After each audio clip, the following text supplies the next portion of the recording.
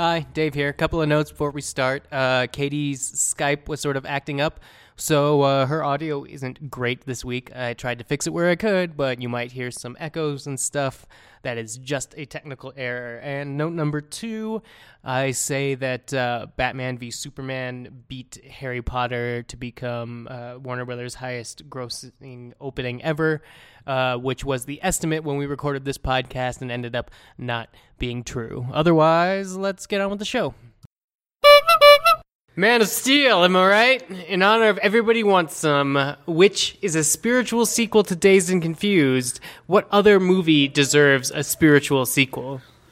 I'm Katie Rich, and I'm going with Shakespeare in Love. It'd be a light and witty romantic comedy set in another world that you read about in English class. Hey, it's me, Dave, with the 7, North, the Elijah Wood, Rob Reiner movie. I feel like I'd get it this time. You just want an actual sequel. Yeah, well, I was about to say, what's the spiritual part of that? Is that just another kid goes on a journey, or? Yeah, I think if like the kid goes on a journey thing was presented to me as an adult instead of as a kid, I would get what the movie meant some more. Maybe you just need to rewatch North. Maybe you just need to go on a journey. Maybe both those things. All right. Wait, I forgot. I'm Matt Patches, and I'm going to go with The Fifth Element. Partially because I keep seeing Luc Besson tweet pictures from his insane-looking sci-fi movie Valerian. Yeah. But also because I want to know, what else are those like blue aliens with tentacles on their heads doing in the world? Maybe they have a life. Maybe they have a story. I think that's just a spinoff. Okay, there's another element they found, or no, there's another fifth element. I don't know. What is spiritual? You gotta ask Richard Linklater. Gentlemen, you can't fight in here. This is the war room. Fine, I can hear you now, Dimitri. Clear and plain and coming through fine. I'm coming through fine too, eh? Good. Then, as you say, we're both coming through fine. Good. Well, it's good that you're fine then, and I'm fine. I agree with you. It's great to be fine. It's a podcast. Hello and welcome to Fighting in the War Room, episode 112 for Tuesday, March 29th, 2016. Guess what? On this day in 1987, Hulk Hogan pinned Andre the Giant at WrestleMania 3. And that was the last notable thing Hulk Hogan ever did. I wish he would crop back up. I know. The headlines do something. Don't you wonder what he's up to? We're down David this week. He is on vacation. I feel like that's maybe the first time that's ever happened. I don't know. He's in transition. Yeah, he's he's in a transition. He's in a cocoon. He's going to emerge as a butterfly, and we'll hardening his shell. His already hardened shell is getting even harder. So anyway, we're all here, but we have reviews anyway. We don't need David to read reviews. Patton, would you like to do the honors? Sure. We have a new review from a one Madison Cascade who says fair and balanced, but then starts the review.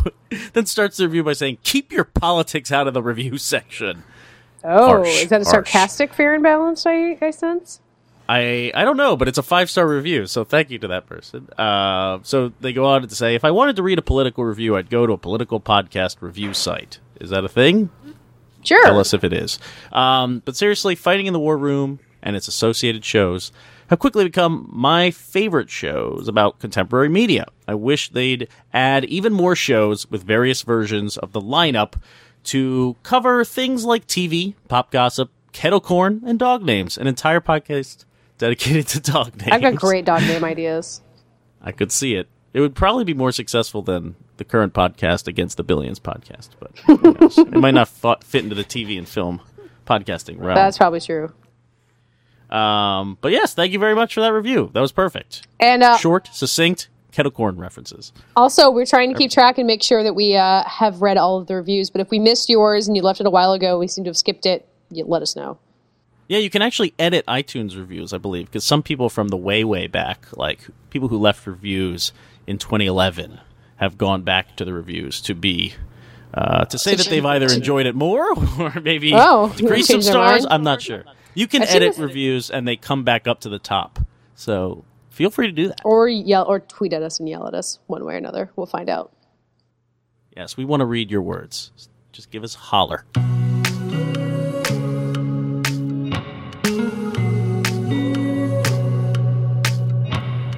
I really don't wanna embarrass myself, and no one's gonna believe me, not even myself.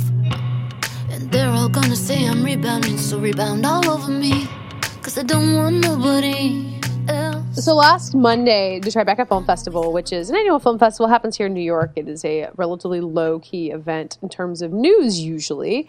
Added a film to its special screening selection. It wasn't in competition. It wasn't like it's not going to screen 5 times at the festival like most of them. It was going to be a single event screening of the film Vaxxed From Cover Up to Catastrophe, which is directed and co-written by Andrew Wakefield, a.k.a. the guy who started the idea that vaccines cause autism with a paper that he published in 1998 that since has been widely discredited. Yeah, his Wikipedia page opens with he's a former gastroenterologist and known for his fraudulent 1998 research. Yeah, his Wikipedia page is real mad claim. at him. So this film gets added to the Tribeca lineup, and there have been political films at various film festivals about all kinds of ideas that you may or may not agree with. I remember seeing one at Toronto that was all about how wind power was horrible because it gave people headaches when the wind turbines blocked the sun. It was very strange. That is not an insane concept, but this is not the forum to discuss. Well, yes. So political documentaries. New York Magazine wrote a very interesting story about that topic. But anyway. Well, political documentaries at film festivals are nothing new, but this is kind of beyond political. Like the debate over vaccines causing autism is kind of over for most sane people. Like it's been fairly well proven that they do not. And so the uproar kind of started around this film about 2 days later, I think. Patches, you might want to take it from here since you were following the controversy over this film selection more closely. And being very loud about it. Yeah, you were very angry about it. Filmmaker Penny Lane, who directed a wonderful documentary that will soon be seen by many called Nuts, that played Sundance this year, started going off about this because Nuts is about a kooky doctor from the Midwest who kind of at the turn of the 20th century claimed that if you sliced off goat genitalia, you could insert it into a man's nutsack, and that man could then have, if his man parts weren't working, the goat testicle would enhance him and make him functional again. That was not true, and he scammed a lot of people into giving him money. And it's an amazing story. I'll let the documentary do the rest. Nuts, see it. But Penny Lane took to Facebook to kind of basically just tear the Tribeca Film Festival a new one. She was really aghast that they would program Andrew Wakefield's documentary. I say this in quotes. You haven't seen it. No, I haven't seen. I mean, it's definitely a documentary of sorts. But she was taken aback that they would program something that has been so widely discredited, and that she took very personally being, alongside what she claimed to be real documentaries about real topics and things that weren't discredited by science. And this kind of lit a lot of documentarians under their asses, and they got up and started protesting. And then people like me, I was also furious because this is a topic, our review complained that we should leave politics out of it. But I don't see this as a very political topic whatsoever. To me, it's about as political as saying that humans have caused climate change, but I think that is actually a more political topic. But that's currently being discussed in the political realm. Sure. It's not a partisan topic. That's it is not a Republican or Democrat thing to talk about vaccines and autism. And so Tribeca, after a lot of people were kind of raising a ruckus, the Tribeca Twitter account would be tweeting at people and saying, I'm kind of buddy-buddy with this filmmaker named Brian L. Fry, who Penny Lane actually made a documentary about Our Nixon with. And Brian was going off about this too, and the Tribeca Twitter account messaged him and said, like most film fests, Tribeca is about dialogue and conversation. We present opposing viewpoints without judgment or endorsement. Okay. That's basically that's also basically the official statement that they would give to anyone who asked as well. Sure. Yeah. So that's a reasonable claim. A lot of people were angry at me for pushing back against it and throwing in with Penny and saying, yeah, we should take this off the lineup because it is just not true. It has no place in documentary film because it's propagating an agenda that is patently false. And the description for the film is also kind of insane. It's I'm trying to find it here, that Dr. William Thompson of the Centers for Disease Control turns over secret documents, data, and internal emails confirming what millions of devastated parents and discredited quote-unquote doctors have long suspected. Vaccines do cause autism. Okay. Whoa. This is where it's this is not about conversation. This is not a film about why people would think this in the first place. Why is there an anti-vaccine movement? No, this is going to be an agenda-driven movie about people being incorrect about vaccines. So this is highly political, or at least volatile. Highly opinionated. Has an agenda. Yeah, and so like the question that comes up, and this is a totally fair one, and many people were tweeting this at me, was, is this censorship to say that it should not be part of the Tribeca Film Festival? Well, and update on the current status. Well, yeah, exactly. So the film has been removed from the lineup. Now, De Niro made a statement as well, and I thought it was a really, really just embarrassing statement, or a shocking one, I should say, because he said that he has a child with autism, and we believe, and this is his words, it is critical that all of the issues surrounding the causes of autism be openly discussed and examined.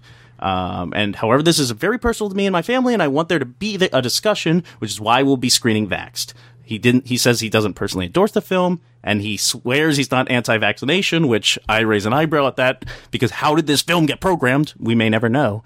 But the whole thing, he stumbled, and now he's retracted that, and they have pulled the film. So it comes down. What do you guys think? De Niro came out on Friday. On Saturday, they announced that they had pulled the film. I guess basically because De Niro's statement did not calm anybody down. Yeah, and so this is challenging, right? We don't want to censor films. We do want to have that conversation at film festivals, and that's what film festivals do. We see some really edgy material there. We see people go across the line in an effort to provoke. What's the difference here? Is there a difference here? Do you guys see one? Because I obviously do, but I've been talking too much. Is this censorship on some level? What do you think, Dave? I mean, it's... Yes, but I don't think it's necessarily like a bad type of censorship, because it's not a complete censorship. It's a censorship by exclusion. So putting like opinions that can be proven wrong by the majority of the public should have a place to be aired, but that doesn't necessarily need to be on the same stage as people that consider themselves serious documentarians. So I understand why they'd pull it, but I also, I'm trying to think about that review and keep politics out of it. But it's like a really dangerous opinion that the media already sort of helped like propagate. And so at this point, if we're going to like pull back on it, I totally understand where all those impulses come from. Is it something that I'm going to feel weird about later on? Maybe. I don't know. It's kind of censorship-y. I mean, it's censorship to the extent that like every film festival can program whatever they want to. Like, right, it's a private event. They don't have to give the freedom of speech to everyone. They select what films are going there, so they're giving a stamp of approval and endorsement. Well, the censorship part is having a whole bunch of people yell at you, and you be like, "Oh yeah, never mind," and like pull it out. Right. But they're not saying that filmmaker doesn't have the right to make his film. They just they don't want this particular platform to support it.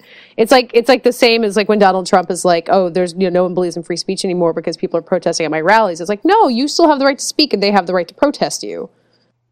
Right, exactly. Which is why I didn't feel guilty speaking out against this, even if there are people who follow me on Twitter or my friends who are anti-vaxxers. I wouldn't care. Like, I'm not telling you to stop advocating for whatever. I'm just saying I am angry at Tribeca, and I think they should pull it. So pull it, Tribeca. Like, I don't care what they do, and I will take action respectively, but they are an institution of the film landscape. They're my hometown festival in some ways. I want them to pull this because it is patently incorrect. And I was trying to weigh this with Michelle, my fiance, who was on the show last week, and I was like, why is this not censorship? I just want to I want a clear conscience here. And she was very smart. She said, it's like why can't you run into a movie theater and scream fire? That's what I was just about to say. Right. So it's like you're harming the public by screening this film. The Tribeca stamp of approval, the laurels. This film will wear the Tribeca laurels to other film festivals as it tries to get distributed by people. This film will look more appetizing. It's a real movie, and it has something real to say when it can lean on Tribeca. And that's dangerous if there's something so widely considered incorrect. You can't give it the platform.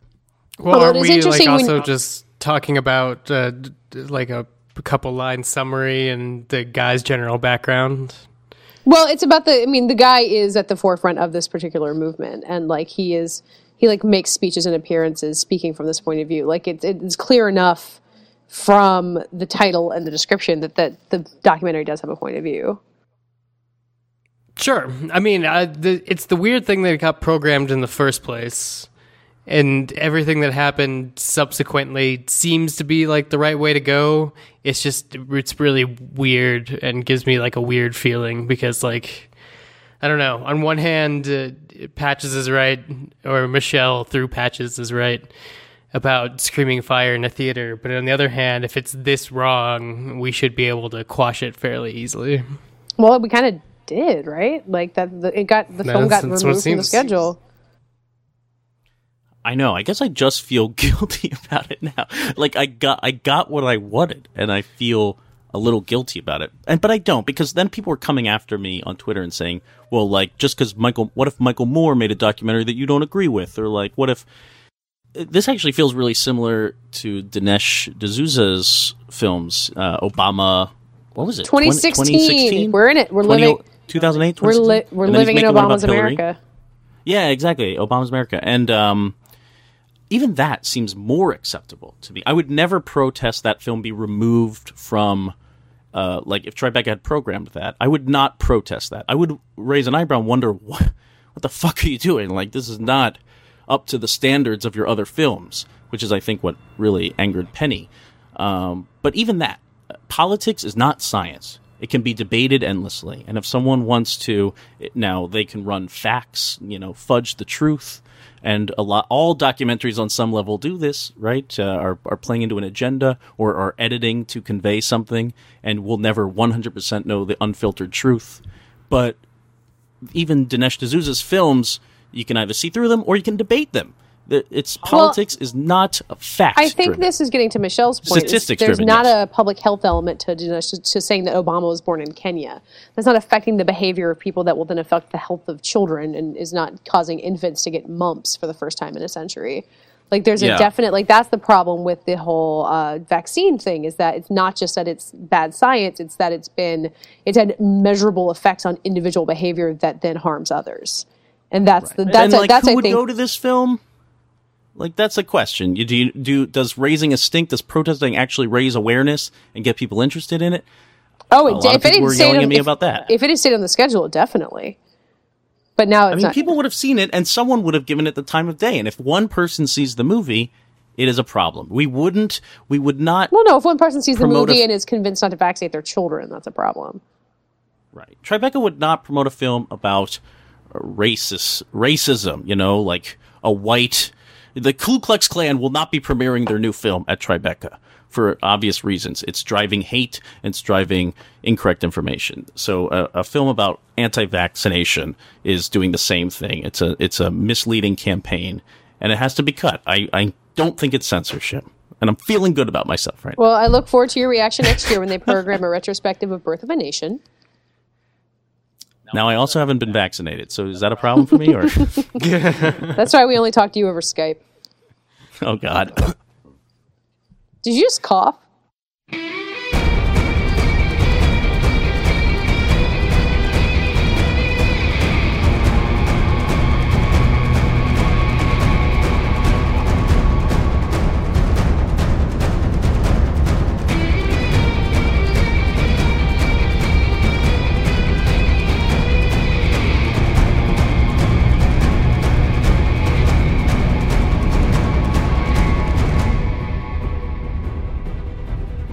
So real quick, you guys waited on Batman vs. Superman already at length, but hey, it made a lot of money. I was kind of bummed out by that. You're bummed out by it. I mean, part of me, I was honestly kind of like, maybe it'll make less than Deadpool. Like, it just didn't seem like it had... Still could. I mean, it still could in the long run, but it opened very big and kind of did just fine for itself. I mean, are you guys bummed out by this? I'm not bummed out. Like, I have no stakes in it. I mean, it's a disappointing movie, but I'm not bummed out. Do you feel like it bodes poorly for franchises and spectacles in the future? Maybe this is a Dave question.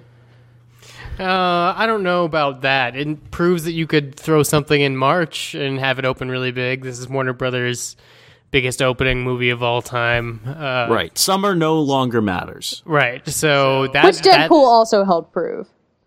True. Yeah, Deadpool was like, I mean, but so did like a lot of movies, like the Lego movie, like hit back in February, Yeah. a couple of years back. So, but this in terms of like big franchise films, like this is essentially their Avengers, and they plopped it in March after a brief period of time of staring down Captain America in May. So I'm interested more to see what it does next weekend. If it manages to, like, it could drop up to 60% probably and still be fine in terms of its 1.6 billion overall, or what it has to like ultimately make to be super profitable. But if it does like a gigantic drop because March is incapable of holding this sort of movie, or because the quality of the film itself, it'll be interesting to see. I mean, like it's getting like a B- cinema score with nails and like a B like overall. So it's I don't know. So It's women gonna be like it interesting to better see. than men? Is that what I'm supposed to draw from that? Well, it's like its target demographic is like younger males, and it's getting a B- with them, and then I think with like kids under 18, it's getting like an A-. So I'm not sure if 10-year-olds it's- love it. Yeah, I'm not sure if it's like a gender balance, but it's just Everyone like take your 10-year-olds to see Batman vs. Superman. There's nothing like that scene where Bruce Wayne wakes up from hate fucking a woman, is grimacing and having nightmares of his parents being murdered by like fetishized bat gunmen, and You don't know that he's it's so hate beautiful. fucking her. He's kind of really angry and we don't even get to see her face. She's just fucking women and like being angry. What am I supposed to take Yeah, away but you from don't that? Come see on. the sex scene. I guess what I'm saying is 10-year-olds love it. You had me for wondering if I had missed a sex scene in Batman vs. Superman. Hey, wait till the R-rated version when we get to see the hate Jesus. fucking. Is that the Promises. Is that the 3-hour version too? Oh, exactly. I will Oh, not God, watch I can't that even movie. imagine. Can't imagine. But maybe I'll have to do it just for like the trial of watching the whole thing. That'll be I guess you mentioned being bummed out about it. I'm not. I keep getting in arguments with people. I'm not the biggest like film criticism and film Twitter defender here, but I'm really just taken aback by how many people seem to use this movie to draw a line in the sand between Variety's box office report for this movie is, do critics matter? Oh. And colleagues of ours, I was arguing with, no, I'm not arguing, have a very interesting conversation with Dave Chen of the Slash Filmcast about, he got emails from people being like, why do critics hate this movie? Why are they out to get Batman Superman? And I really don't think anyone's out to get this movie, which is why I want to distance myself from being bummed out about its success. We're not out to get this movie. This movie's just so big, right? Like, I remember being at Comic-Con watching Zack Snyder announce this movie 3 years ago. Yeah. The logo and the announcement. It was such... Too big to fail. It's an event film, and it's not an event film in marketing alone. It's an event film just by Batman v Superman. It's insane. Can't believe we're going to get to see it. It's exciting. I want it to be good. And it's just a colossal failure on every level, every beat. I mean, see our review episode, I guess. But why does it make $170 million? Yeah, What? Every beat from a critical standpoint, it's a colossal failure. Box office-wise, it seems to be doing just fine for itself. Well, I'll have some interesting questions about that because, I mean, everyone was going to go see this movie anyway. That's part of the event film. You spend $300 million in, the budget of this movie is insane. The marketing budget is insane. Lots of people are going to see this movie. It's not, the critics do matter for some things, but this was never in question. And critics are not out to derail Batman v Superman's success. But I do, like Dave said, will it keep going? It's not going to be as big as Star Wars or something like that. It might not even be as big as the Avengers or either of those movies. Yeah. Who knows? But I wonder, I think the big question is if Zack Snyder continues on with this franchise. Is that what made it work? And is that why people are going to see it? And are people in love with his vision? And he's about to make a Justice League movie, I guess. Where does it go from here? And is this success going to kind of crystallize all these plans? That's what I'm interested in. And if I'm bummed out about anything with the success, it's that they don't have a reason to course correct necessarily. That's, I think, the reason that I would be bummed out. It's just like that we're in for an entire universe of these very dark, grim overly serious movies that I don't really want to see these characters in. But maybe we're not. Dave, are we? I mean, they start shooting in 2 weeks if they stay on schedule, so now is the time to yell about stuff you don't like because it's about to get solidified really fast. Did anyone defend Ezra Miller as the Flash in the review episode? How could you? He's barely in it. He's in a YouTube video. I think his YouTube video. I don't know. I'm intrigued by his casting. I'm interested. The part where he shows up and yells from a void is ridiculous, but the part that's about him, I don't know. I feel like he could add the levity that Jesse Eisenberg was trying to bring. It's my one ray of hope. I mean, they hired comedy voices to bring him to the screen, so in theory, maybe that movie will have a joke earlier than 2 hours in, and someone other than Diane Lane delivering it. Who knows? God. Such an odd Lord. franchise we're in the middle of. Oh man, it really But yeah, is. they've kind of exhausted so much in this movie. That's the other thing. I just left feeling really exhausted and kind of upset by the whole tone. And I don't really know. I mean, you kind of know where they're going. I think we mentioned this in the review episode. You know, Superman, he's probably going to be the bad guy in the next movie. Again, maybe there's more fighting Superman, and maybe Darkseid, who looks just like Thanos from the Marvel Universe, will show up, and it will all really just start. You'll feel cross-eyed as the Justice League movies start rolling out. You know what this, the one thing Batman vs. Superman accomplished for me is it made me want to reread The Amazing Adventures of Cavalier and Clay, which is one of my favorite books, and it's all about people who make superheroes and as a belief in something bigger than themselves, and it's all set in World War II, and they're creating a, Superman-esque character, and made me want to go to, the old school, optimistic version of Superman, and that book is great, and I'm glad I'm reading it, so that version of Superman is dead cinematically, but he lives on in hearts and minds, and that book. Maybe that's how we should wrap. Dave, is there any takeaway from Batman v Superman? Are you seeking anything out as either as an antidote or to make this vision work for you? Anything to help? Nope. These characters are not for me, and so if anything, I'm just acknowledging that to a lot of people, this is their, Spider-Man or whatever, and I don't want to take that away from them, but I lived through Amazing Spider-Man 2, and people are going to say shit about stuff that you see the good stuff in, so that's... Although people may have missed this, over the weekend, DC Comics actually announced a huge, reboot of their whole world. Our listeners might not be in that, but you were following that. You seemed even excited. Oh, yeah. I mean, the comic book realm is, making some good choices with creators and where they're going to take the world overall with the Rebirth angle. So it's not like I'm... And Scott Snyder's Batman just ended after 50 issues and was an amazing run. So I'm not hurting for Batman, but in terms of on-screen superheroes, these are creations of Zack Snyder that don't exist anywhere that I see as recognizable Batman or Superman, and I don't like them very much. But I'm gonna, see all their movies, because that's what I do. I'm also considering... I'm going to read all my positive Superman comics. I'm considering looking at Lois and Clark, The New Adventures of Superman. Because that was my first Superman. I saw that show well before I saw the Christopher Reeve Superman movies, and I loved that show. Maybe you would like Supergirl. Yeah, I thought about that too. There was a billboard for Supergirl after we got out of... or maybe a mobile ad for it or something in Times Square after we got out of the screening, and someone was like, "Look how fun that looks! She loves that was being me. Supergirl." I was like, it was so. She's smiling while flying. Who would have thunk? I know, and she's racing the Flash in an episode I keep seeing ads for it. It looks so fun. The next morning after Batman v Superman, I went on and I looked up these old Superman Returns making of videos that Bryan Singer did. He and Peter Jackson were doing video diaries, and they were having a kind of back and forth. Was Peter Jackson involved in Superman? I guess Peter Jackson was making King. He was making King Kong. Oh, they were just talking to each other. Yeah, Bryan Singer was making Superman Returns, so they would release video diaries back and forth and cross over with each other once in a while. That's cute. And Superman Returns just looked so fun to make.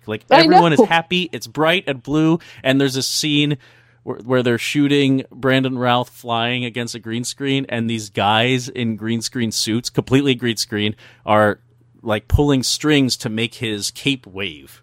And it looks so goofy, but it made me really happy. I'm just this is movie magic, the little things. Maybe I'll... Superman Returns, soft spot in my heart. Maybe I'll watch that again after I finish the Lois and Clark. Do it.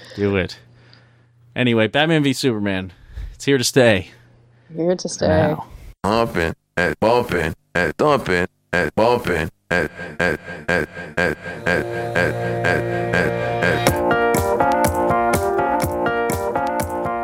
All right, we're actually going to talk one more kind of Batman v Superman related thing since it's the biggest movie, and there's not too much coming out in the next week or two. I guess everyone was leaving room for Batman v Superman to dominate. How kind of them. I walked out of Batman v Superman not feeling good, but feeling very good about Gal Gadot as Wonder Woman. Yeah. I think earlier in the day before seeing the movie, I guess they had put out some pictures of her in, with all these ladies that are going to be in this movie. Don't know what it's about. Takes place in World War I. The Wonder Woman movie, Chris Pine is the love interest. She's going to kick ass. Who knows? But I want to turn it immediately to you guys. I was caught up in Gal Gadot. I thought she had a lot of chemistry with Ben Affleck in scenes where she didn't have to be fighting a giant poop monster named Doomsday. But even in those scenes, I thought she looked, she can hold a lasso, she can wield a sword. She looks like she's having fun in battle. She likes her job. Confidence. Loves her job. Strong, independent lady, kicks butt. She was great, but was that like enough? I kind of made that the focus of my written review on Thrillist, and I had a few people say, well, she's barely in the movie. So, one, is Wonder Woman great in Batman v Superman, to both of you? And then two, how long do you need to be in a movie for it to register as like, this is a great performance, or she is really good in this movie? I mean, so, Wonder Woman. When you say the word great performance, I feel like that has people being like, would you give it an Oscar like over other people, which is really hard to judge. But I think you can tell if someone's good in exactly that amount of time, especially because in the context of that movie, like by then you're so beaten down. By the time it gets to the Doomsday fight, you really are ready not to like anything. And then if someone can turn your head in that way and make you say, oh, I thought this one thing about this movie and now I'm feeling something totally different. And it's all because of that one performance. Like that's a really easy thing to identify, I think. And she definitely brings that. But is she just bringing relief, or is she good in the movie? I think she's good in the movie. I think that's what it is. And I tend to think that like there can be a lot of different kinds of great performances. Like you can be a great actor with like and still be able to basically do only one thing. Like movie star charisma counts for a lot, I think. Like I think The Rock is great in a lot of movies that are really dumb, and his acting is nothing compared to like what, other, we'll talk about other people who have done scene-stealing performances in really good movies. But like, if you're elevating what's around you, I think that makes it a good performance. Dave, what do you think? I like Wonder Woman a lot in the movie. I'm not sure if it's like necessarily a good performance, but I think that Gal Gadot does execute it to the maximum of what she's given, which is sort of like times to show up and be awesome, but they're ultimately inconsequential. But I think what she does just with like being able to smile and look like she's having fun in the middle of a fight, and the fact that it's the first time Wonder Woman's been portrayed on screen, so for it coming right out of the gate really strong is like, something that like Elektra and Catwoman don't have like the luxury of doing. So it was nice seeing that happen. Yeah, it's cool. Wait, so that's interesting. It's cool to see the female superhero emerge fully formed, being like, I am a superhero now. Like, I don't have to, like, get my powers or develop or go through insecurity. I just am, which is rare and really nice. Dave, you mentioned that maybe she's not good in it, but she made the most of the part. Like, where do you see the difference in that? And do you see it in a lot of movies? That's what's most fascinating about this topic for me, that you could be good enough to, I guess, steal scenes, but maybe there's a way that she could have been better or not. Who knows? I don't think that there's a way that she could have been better without giving her substantially more to do, which isn't like always within an actor's power. I mean, sometimes it's like, Leonardo DiCaprio in What's Eating Gilbert Grape, that gets added to the movie as they see sort of like what the performance is doing. But with like something like Wonder Woman, it's like you only have so many lines, and you know that all of these lines are leading up to your like actual big debut. So your only thing is to just like generate interest and like sell the character, which is different from something like other good small parts that can, like pop up in like comedies or like shows that are or movies that like have some sort of more mythological structure, so they end up being like episodic. You could get like great performances that are built around communicating one thing. It just isn't always like stay tuned for my franchise. Right. Yeah, I mean, I think there's a really interesting comparison for this, which is Leslie Jones in Top 5. You remember her being in this movie? And it was it came out like right before she joined SNL. I think maybe like it was at Toronto and she wasn't on SNL, and then by the time it came out, she was, or something like that. And she's in this one scene that's really just improv. Like, it's not a performance in any traditional sense of the word, but it's such a hello, look at me, like I'm going to be around flag that she puts out for herself, that it really kind of feels like the same way. It's like building the Leslie Jones franchise that comes in that one scene in that movie. And it's a total scene stealing thing that I would call it a great performance, even though it's not really her acting. It's her kind of probably doing her own comedy bit, but it works. It works in the context of the movie, and it works for what she wants to do. I was just thinking of a similar role the other day when I saw The Boss, which I can't expand on, unfortunately. Yeah, and everyone has seen this movie but me. We'll get there. But Melissa McCarthy kind of has a scene-stealing moment in... Wait, isn't she the... This is 40. Oh, I was like, wait a second, she's the star of that movie. She can't steal The Boss. She stole the whole movie, The Boss. She's the star. No, and This is 40, which is just... I don't remember her being in This is 40 maybe at it's all. the Batman v Superman of comedies. It just goes on, and it ambles, and it's so tedious. But then Melissa McCarthy shows up to do something really funny. What does she do in that movie? And is very good in that movie. I don't remember her. She is the... their kid gets in trouble. Basically, Paul Rudd and her are sparring in the principal's office, I believe. Yes, and she's... Maybe I'm incorrect. She's like a fellow parent. I do remember this. Yes, exactly. Yeah. It was like something she probably put in the can right before blowing up in Bridesmaids. Maybe. I don't know if my date's right on that. But it's just so funny and rich, and like what a great supporting role can be. And not like one of the main supporting roles of the movie, just someone who's going to show up in this movie and do an amazing job and make a character out of 7 minutes. Well, that's what... I think it's so fantastic. That movie came out a year and a half after Bridesmaids, so she was already a person. So maybe that makes sense. But that's Judd Apatow movies in a nutshell. Like, there's so... I mean, Jonah Hill is in one scene of The 40-Year-Old Virgin, and I remember him vividly, because he's in this one really weird scene and has just a few lines, but he's really funny in it. Maybe LeBron James in Trainwreck is the same thing, too. That's a pretty good sized part, Is LeBron James in Trainwreck good? He's not in it that much. No. He weaves in and out just at the right moment so you remember he's in the movie the whole time. But he's not like... He has the one scene with Bill Hader at lunch, and then they're at courtside for the date. He shows up in the office once, and maybe he's at the end during the, intervention scene. He's not in the movie that much. I mean, it just feels like I think he's good in it. I mean, same with John Cena. He's not in very much of that movie. That's true. John Cena is only in like 2 scenes. John Cena is even better in Sisters, which is, I think, an underappreciated movie. I mean, it's not that great. No, it's not. He's terrible. He's really good in it. But so is comedy easier for this? Is just like getting some funny lines the quick road to success? It's not like Gal Gadot has anything intelligent to say in this movie, which is unfortunate. I'm not saying it's her fault. We've talked about a lot of heavily improvised movies, so yeah, definitely in that sense. But then you think of something when it's written that way, like Ned Beatty in Network, who's in that one scene where he just he's in the kind of the boardroom. You have meddled with the primal forces of nature, Mr. Beale, and it's incredible. And he's cast because you have to have someone who can do that scene, and the writer knows it and the director knows it. So it's much more of it's not just one person running away with what they have, but. Yeah, it's a hard. And he's not even the person who's barely in the movie who got the Oscar. No, that's Beatrice Straight, who's also amazing in her one scene. That movie is like every single scene is a gem. But I think Gal Gadot proves that there are ways to do it, even when what you have is nothing. But when a drama is structured so that one scene, like Patches, you mentioned Viola Davis in Doubt, who has basically one scene and wipes the floor with the movie. Yeah, that's what I. Okay, go. There's a lot of like Quentin Tarantino movies that have like pop-up performances that stick around for like one scene. Christopher Walken, I would say like the little bit that Channing Tatum's in Hateful Eight is very impactful for the little bit of time that he has on screen.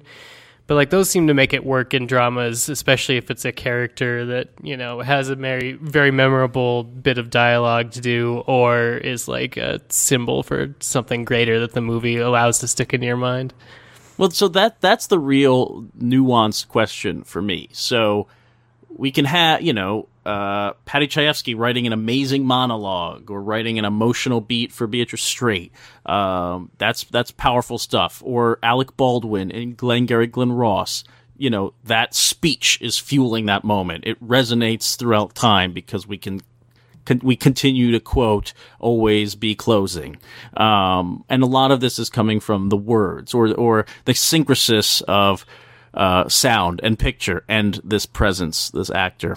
But where does it go from, you know, Channing Tatum in Hateful Eight might be a good role to hone in on here because it's not necessarily the best written role in the movie. And if you think he's good in it, then the question is why? What choice does he make? Or where does this person become a great performance and someone you admire or something you really like about a movie, to go back to Gal Gadot, and not just like someone who gets a badass maneuver in an action movie or someone who gets a sweet lick of dialogue. And maybe Judi Dench is the person to talk here because you won an Oscar too. Well, for, but that's 8 minutes. But that's another part that's like written to be the showstopper. Like every single scene that she's in, literally everyone stops doing what they're doing around her because she's the queen. So it's kind of structured in that network kind of way. As in, it's written so that we are enamored by her automatically. Exactly, and she does a great job with it. But the movie, Whoa. I think what you're talking about is when the movie doesn't seem to be pausing to notice what someone is doing, but you are. Like you feel like someone is bringing more than the movie is even noticing that they're doing. Yeah, that's Viola Davis in Doubt. Oh yeah, you think so? Even though that is a playwright's movie. Yeah, I mean she's amazing in it, but maybe like it's that movie stops for her because that is her scene. Yeah, but the movie doesn't realize that is going to be the case in a way. I think it does. I don't know. Is that I don't know. I think an odd thing to consider. I think it does, but now I want to go look at like other supporting actors nomination performances they can think of that are like doing what we're talking about. But it's hard. Like it's the kind of thing that doesn't get you an Oscar that often because it's not written to be big enough. Like no one's going to give Gal Gadot an Oscar for being like better than expected in Batman versus Superman, but it does have a huge impact.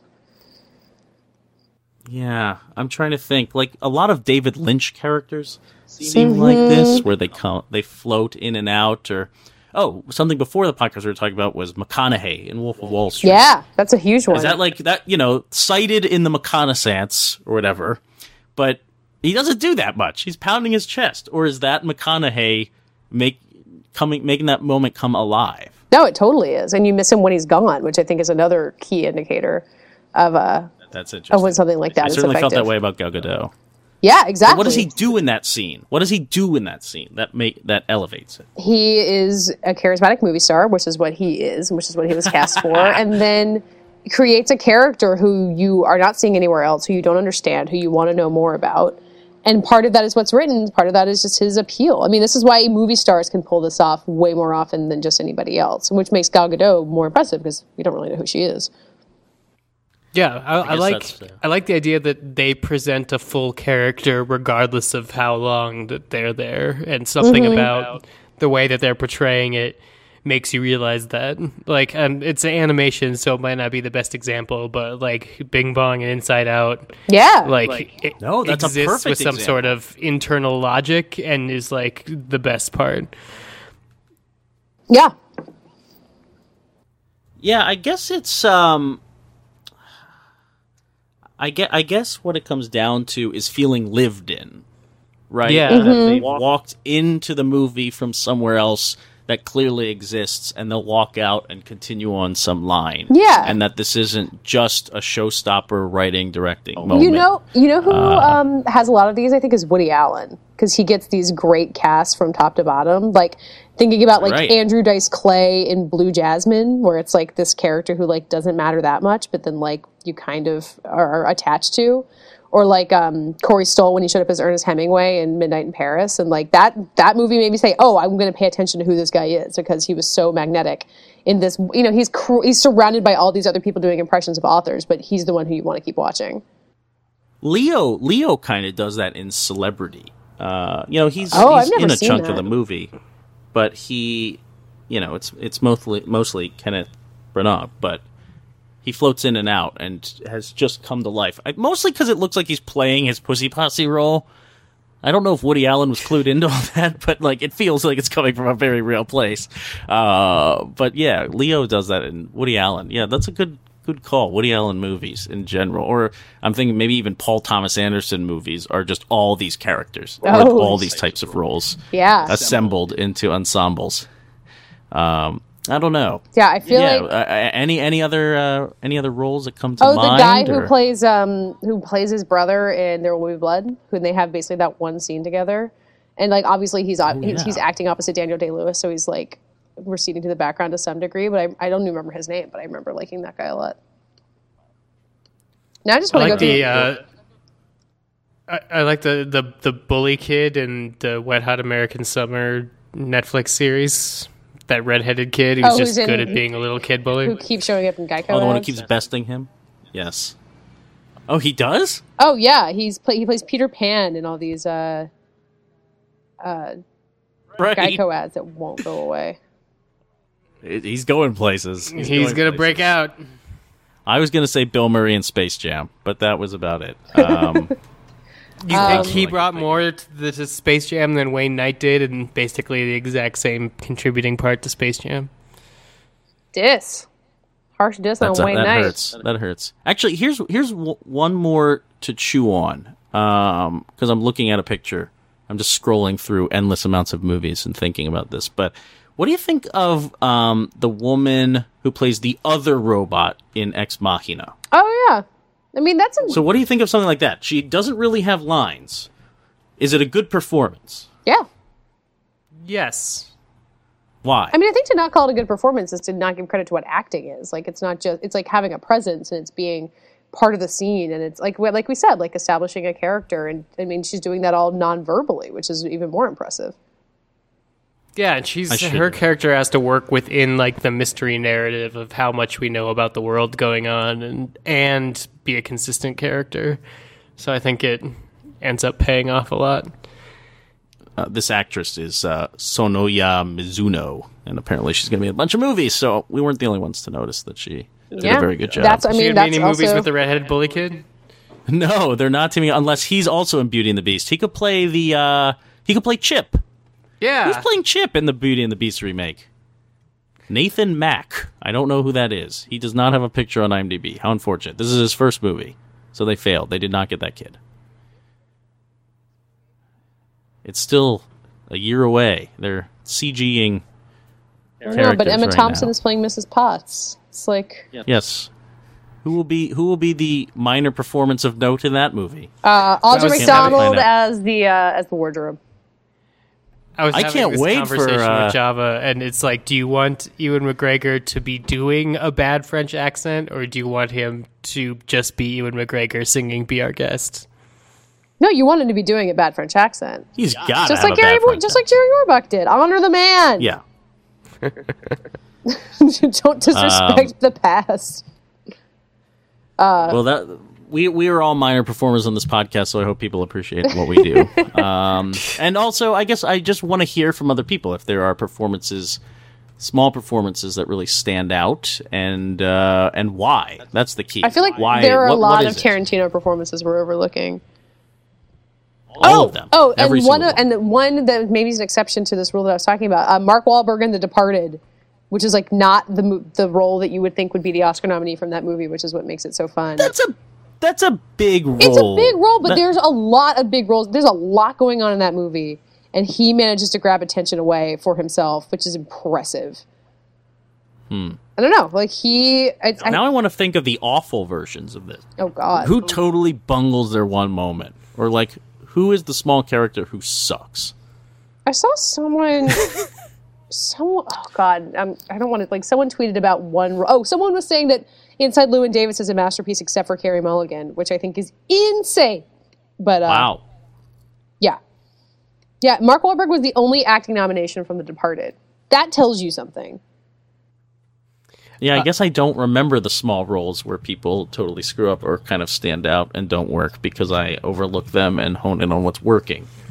That's unfortunate for them. Everybody else who was in Harold and Kumar Go to White Castle besides the lead characters. And Neil Patrick Harris. And Neil Patrick Harris, there we go. Oh, see, but I almost forgot him just in general, so could it have been that good? I don't know. I mean, like, that's because he's been around for so long, but, like, at that point, that performance was so mind-boggling. Like, it completely changed his career.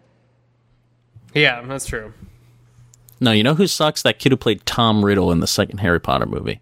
Shows up for 5 minutes and sucks. Oh, can we do a whole other segment 3 just about child performances that ruin otherwise good movies? You got to get that out of your system before giving birth to a child. I'm not going to have a child actor. God, please. You're not no. going to turn your child into an actor? Oh, Jesus Christ, I hope not.